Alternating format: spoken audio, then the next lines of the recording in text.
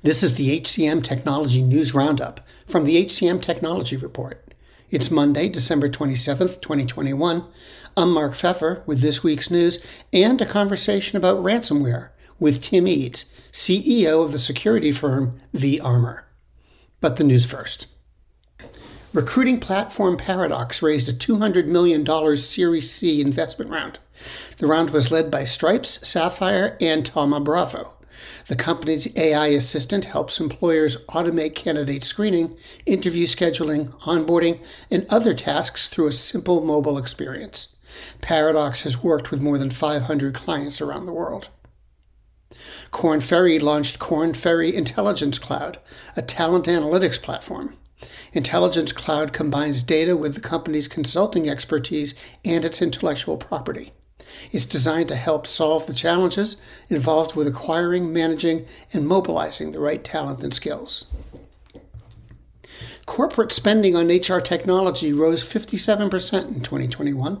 That's according to Sapient Insight's HR Systems Survey. The survey found that an average of 16 HR systems were used by most organizations this year, up from 10 systems in 2020 and 9 in 2019. Applicant tracking systems also expanded by 62% as more employers spent more money on recruiting solutions. Talent intelligence platform Searchlight closed a Series A round of $17 million. It was led by Founders Fund. The company also launched its talent intelligence platform designed to aid hiring teams in assessing and retaining quality hires.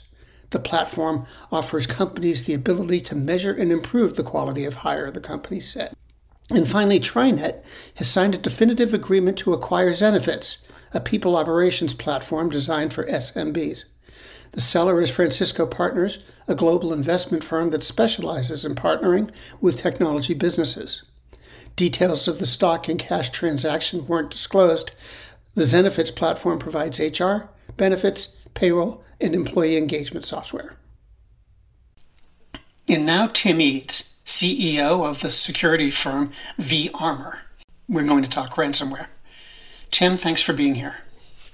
We're focusing on what happened to Kronos. And I wondered if you could start by telling me what happened. Well, Kronos is a regular ransomware attack, right? It's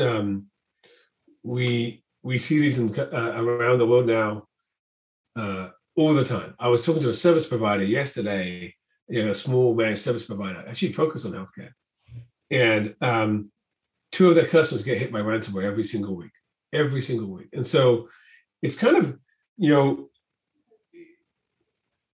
know obviously in the pandemic, everybody talks about the new normal. Ransomware is the new normal for organizations. And being ready for it is a mindset as well as a practice and a program that you have to implement. And this is a key wake-up call for kind of like the HR systems as a community and the HR folk to, but it's another ransomware. You're going to hear about this probably every 48 hours for the next 3, 4, 5, 10 years, whatever the time frame is. Can you explain, what the impact has been on Kronos? I mean, it sounds like the hackers got to their data. They get to the data, they compromise the data, they hold the HR information, but they hold the information back, and obviously they hold the organization for ransom that to give the information back. But the thing that's has been increasing over recent years is the realization of value of the data being held by the HR systems. I've been in cybersecurity for 20 plus years, and we started out with these worms that went propagating around the world. What started out, but they were very popular back in the day. And then we went after the financial records of things like that. And I had my identity stolen a bunch of times. But the HR systems are now, crown jewels for the hackers. They can go after them. They have very sensitive information and can do massive reputational damage to the organization if they're released out into the wild. And so, but some of these healthcare organizations have nowhere near the budgets of the banking organizations that have been the typical target. So you got a challenge where the HR systems are now a great target. The HR community don't have the same budget issues, and so and yet these attacks are more prevalent, and they don't have the same security programs. I don't know how familiar you are with all the various HR and HCM platforms that are out there, and workforce management platforms that are out there. I'm wondering if you think they're particularly vulnerable to this kind of attack. You touched on this just now, talking about security, but I'm wondering if the HR solutions are particularly vulnerable. I think they are, for a couple of reasons. One, a lot of them are legacy and old, and are like held back in legacy systems. Even the new ones, the human capital management side, they're not. It's completely different to a payment gateway at a bank. A payment gateway at a bank is used to being attacked, right? The large databases, they are used to being. They have been made more resilient over the last 20 odd years of attacks. These HR systems are not, because they haven't been selected as a main attack or main target for as long as the banking systems, as long as the payment gateways, as long as the financial systems. They're not as resilient, and they don't have the same programs. So, yeah, I think they're vulnerable for two reasons. One, they're a big target now, and clearly the hackers are woken up to like going after them. And two, because they don't have the budgets, like I said earlier, and they don't have the depth of years of being attacked. So that we always talk about defense in depth. If you've been a target for a long period of time, you have had a series of different types of protection mechanisms and detection mechanisms, and these guys don't have it quite so much. Now, given that you think that this is going to happen pretty regularly for the next several years at least, for sure, is the technology of cybersecurity in general up to dealing with all of this, or does it need more of an investment in time and money? Well, that's actually the good news on this, right? I mean, I'm not going to be the guy that runs around saying, "Well, bad things happen because of cyber," but I mean, there is actually a silver lining here, and it's very clear. Right? The things that was happening in cybersecurity is quite interesting. The old tools are showing their age, right? And so a lot of the old tools that, if they had to deploy them, are just old. They're complex to manage. They're difficult to install. They're difficult to operate sometimes. They're not made as intuitive as they are now. The modern day tools, right? The tools that you're seeing that getting heavily invested in, that you've seen lots of venture companies getting invested in at the moment, is because they're simple and intuitive and easy to use. And so that means that you can operate them at a lower human bandwidth level. It means that your time to value is easier, and it's much more simple to implement. And so, yeah, I think the tooling is easier, which means that the manpower and the training is more simple. And you don't have to use the legacy tools, because the new tools are easier and more simple. And they're faster time to value, right? So with the rise of APIs as a kind of a core play, this gets a lot easier to do. So that's the good news. And then the other part of that is when you start your security program around some of these tools, or when you're inspecting or re-inspecting your security program around these tools, just by starting by discovering visibility and having the observability of what is going on will allow you how to build upon a security program. So, everybody talks about zero trust, even Biden's talking about zero trust, but it starts with the basic thing of understanding what's going on in your environment. And you can use modern tools, some of which you can install in like 10, 15 minutes, and you'll get visibility very, very quickly. So that's the good news. You can do it. And it's a way cheaper, way easier to use, much more intuitive than ever before. Realistically, I mean, this stuff, these platforms are sort of under the day-to-day purview of the IT department. Mm-hmm. Realistically, how can HR departments protect themselves and their data from this happening? Well, I think they play an essential role, right? You're going to see this emerging category coming out called HDR, Human Defense and Response, right? where the training tools for their employees that can be pushed out through HR programs can be pushed out to the employees and give real-time training.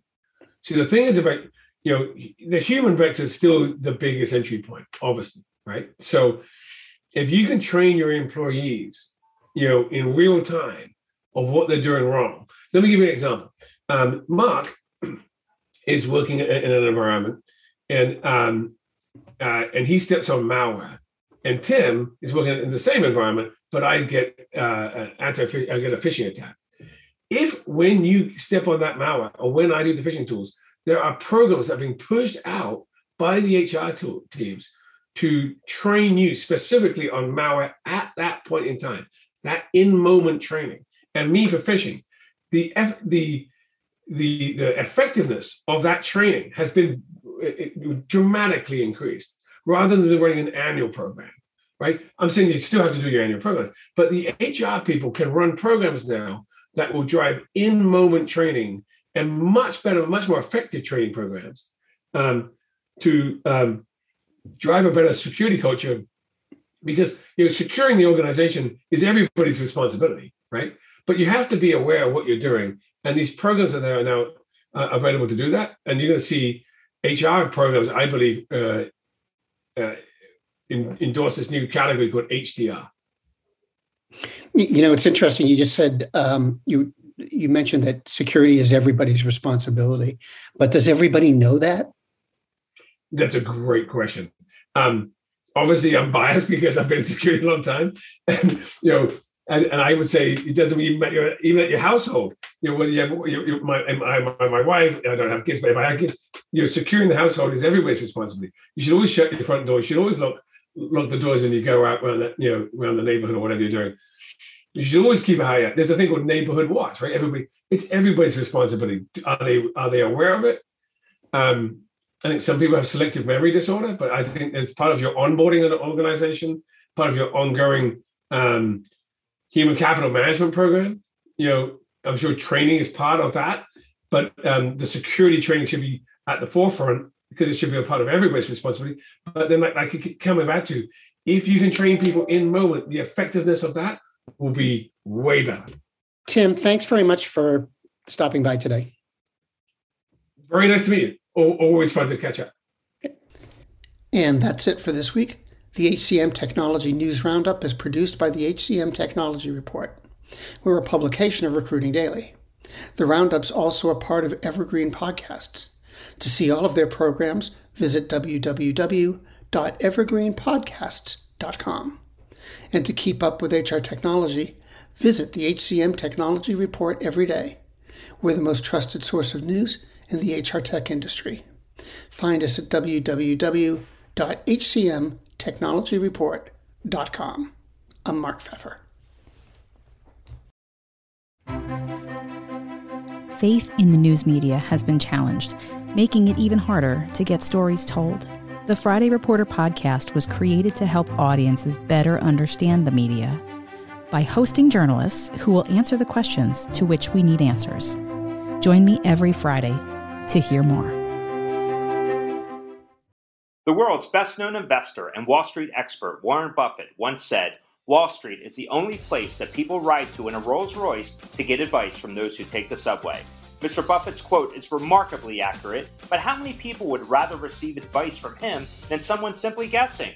Welcome to Buy, Hold, Sell, your single source for Wall Street knowledge and profitable guidance. Please join me, Todd Schoenberger, and fellow trader Tobin Smith, as well as host Veronica Dudo, for a podcast known to move the needle for investors.